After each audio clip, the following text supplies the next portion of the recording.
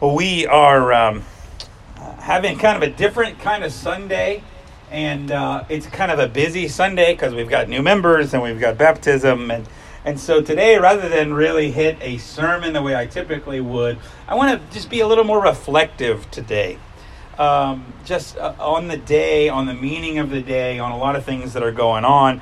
Kind of my chance to say some stuff I want to say, right? One of the things I've noticed in the Bible is that the Bible seems to care a lot about transitions. That when the Bible switches characters, when characters switch parts of the story, just like a movie, when there's a major shift, they emphasize it. And the Bible does that too. Abraham leaves his father and mother, goes to another land. Moses is stopped by a bush and sent to a different place. Moses, on the time, if you read the end of Deuteronomy, right before he is going to die, actually be taken up to heaven, he takes a long time to prep Israel for this moment. And then Joshua takes up the mantle, and you know what Joshua does? He turns around and preps them for the moment. Like he has his own little speech in Joshua to start this. Elijah to Elisha is a big story. Jesus, on the night he's betrayed, takes a long time to teach the disciples and try to give them some reflection. And then as he goes to his ascension, it's the same way. I think there's something spiritually important about transitions, right? About taking a step in a different direction or moving on to the next season. And today feels a little bit like a transition for me. Kind of the end of the programming year, a different time for worship, different style of worship. I'm also going on vacation, so I'm off for a couple weeks after I get through some funeral stuff here this week. And so I have been working hard to get ready for today. You know, we finished the book sale. That was this big buildup of months and months and months of books. And, so it feels like, okay, that we're putting kind of a pin in that, and we're moving to the summer. And it was strange this week as I was up in the Pope window for the last time Sunday and then had to dismantle the sound system to get it ready to come out here. It was kind of like the end of an era or an end of doing that. And we're all hopefully crossing our fingers, praying that maybe in the fall we don't go back there, that we can have a kind of a more normal. And doesn't it feel like life is getting a little bit more normal as masks are being peeled away, as restrictions are being lifted? It's like, okay, everybody breathe. We're going into summer. It's kind of a transition moment. And in the Bible, I think there are when you go to these transitions, it's like we're meant to stop and pause and reflect. And so today I want to just celebrate some transitions and think about some transitions here. So first, just a few thoughts on transitions. I remember when I was getting out of seminary, a friend and mentor named Paul Weyerman was trying to help me discern like where I was supposed to go and what my call to ministry was going to be. And he said this to me, and I'll never forget, I share it a lot. He said, when God calls, God often calls away from and towards. That God's call often comes in stereo. So Abraham is called to leave the house of his father and his mother and to go to a land, right? There's a leaving and a going. Okay, Moses is called to stop taking care of sheep in the desert and start taking care of people in the desert.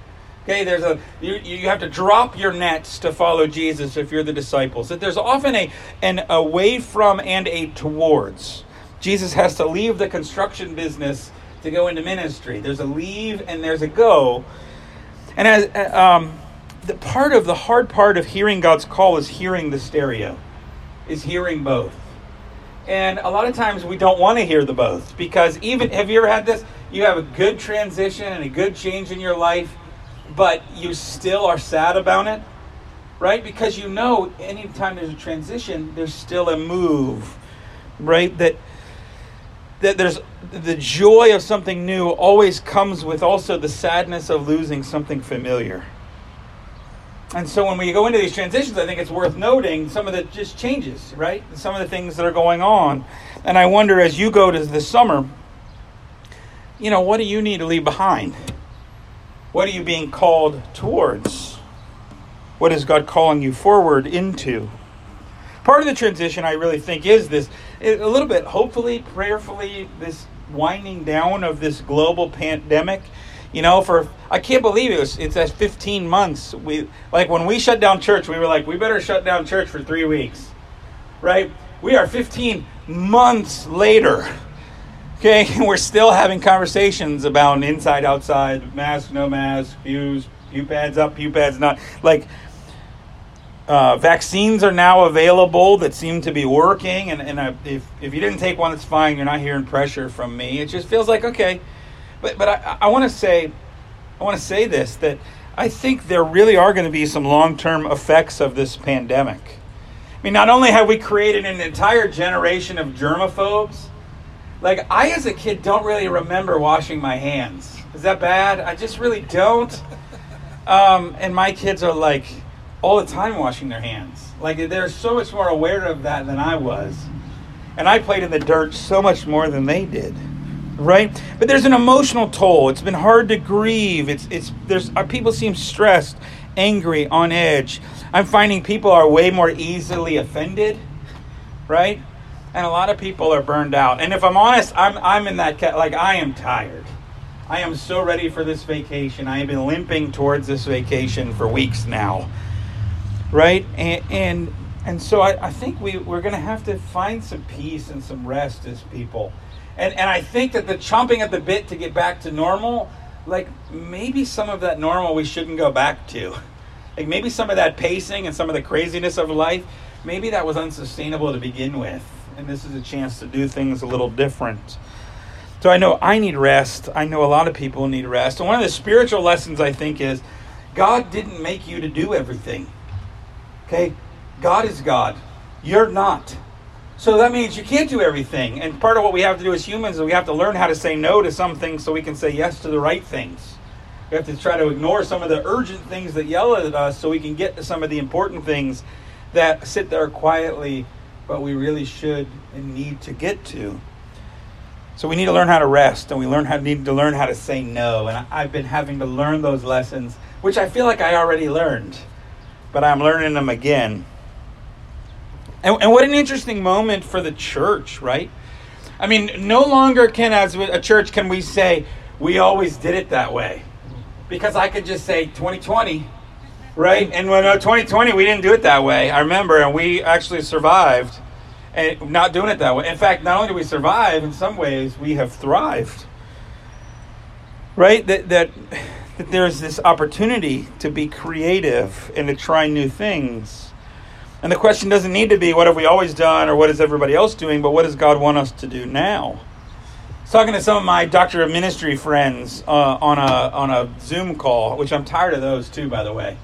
And I was talking about a Zoom call, and we were catching up, and they were saying how well their church has done online services and how it's such a huge part of what they're going to do in the future. And I said, it was okay for us. But you know what really got good traction was the mail-in services. The through the mail sermons that a lot of people liked, and we did a lot of different stuff because it worked here, and the opportunity for us as a church is to say, well, what is going to work in the future? What do we want to be in the future? Maybe some of that stuff we've always done it that way doesn't need to come back. We can decide that it was for its time, and we can move on. And amazingly, God has really blessed us through this wild bunch of wild ways of being a church. I mean, could you imagine 10 years ago explaining to the members what this would look like? Right? Even 5 years, when I came to this church and somebody had said, Jordan, we're going to have parking lot church. Some people are going to be in their cars. Some people are going to be in their chairs. You're going to be a trailer. What? But today we're going to take new members. And I'm telling you, some of these new members came through the drive-in church. Not all of them, but some of them did. Okay, some of them not in spite of. Okay, God isn't just working in spite of a global pandemic. God is working through a global pandemic. Isn't that crazy to think about? Okay, and there's a number of other people here at this church right now, in their cars, in their chairs, who have tied in more and drive in and aren't members yet, but are here and are participating, and we welcome you. It's great to have you. And I don't think God is done yet.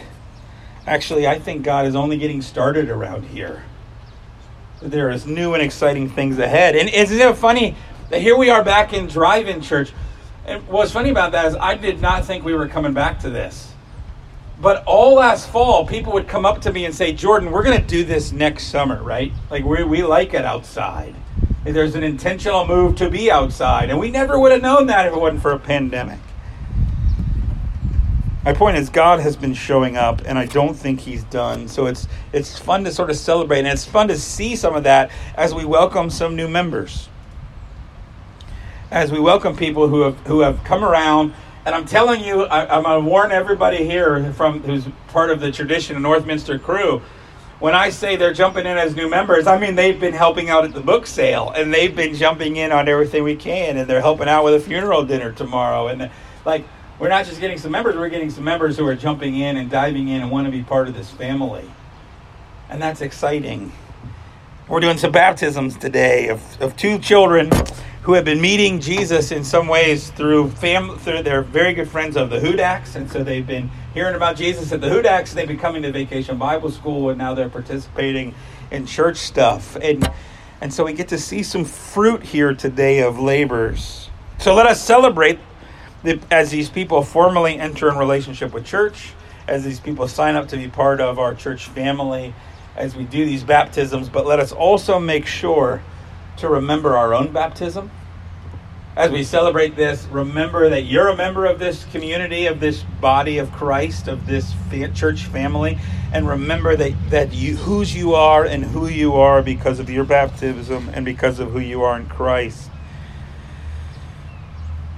And let us, as a church, boldly walk into the future that God has set before us, doing the right things he calls us to, saying no to the wrong things, getting the proper amount of rest because we can't do it all, being a little patient as we move into God's future, but knowing boldly today that God has a future for us. In the name of the Father, the Son, and the Holy Spirit we pray. Amen.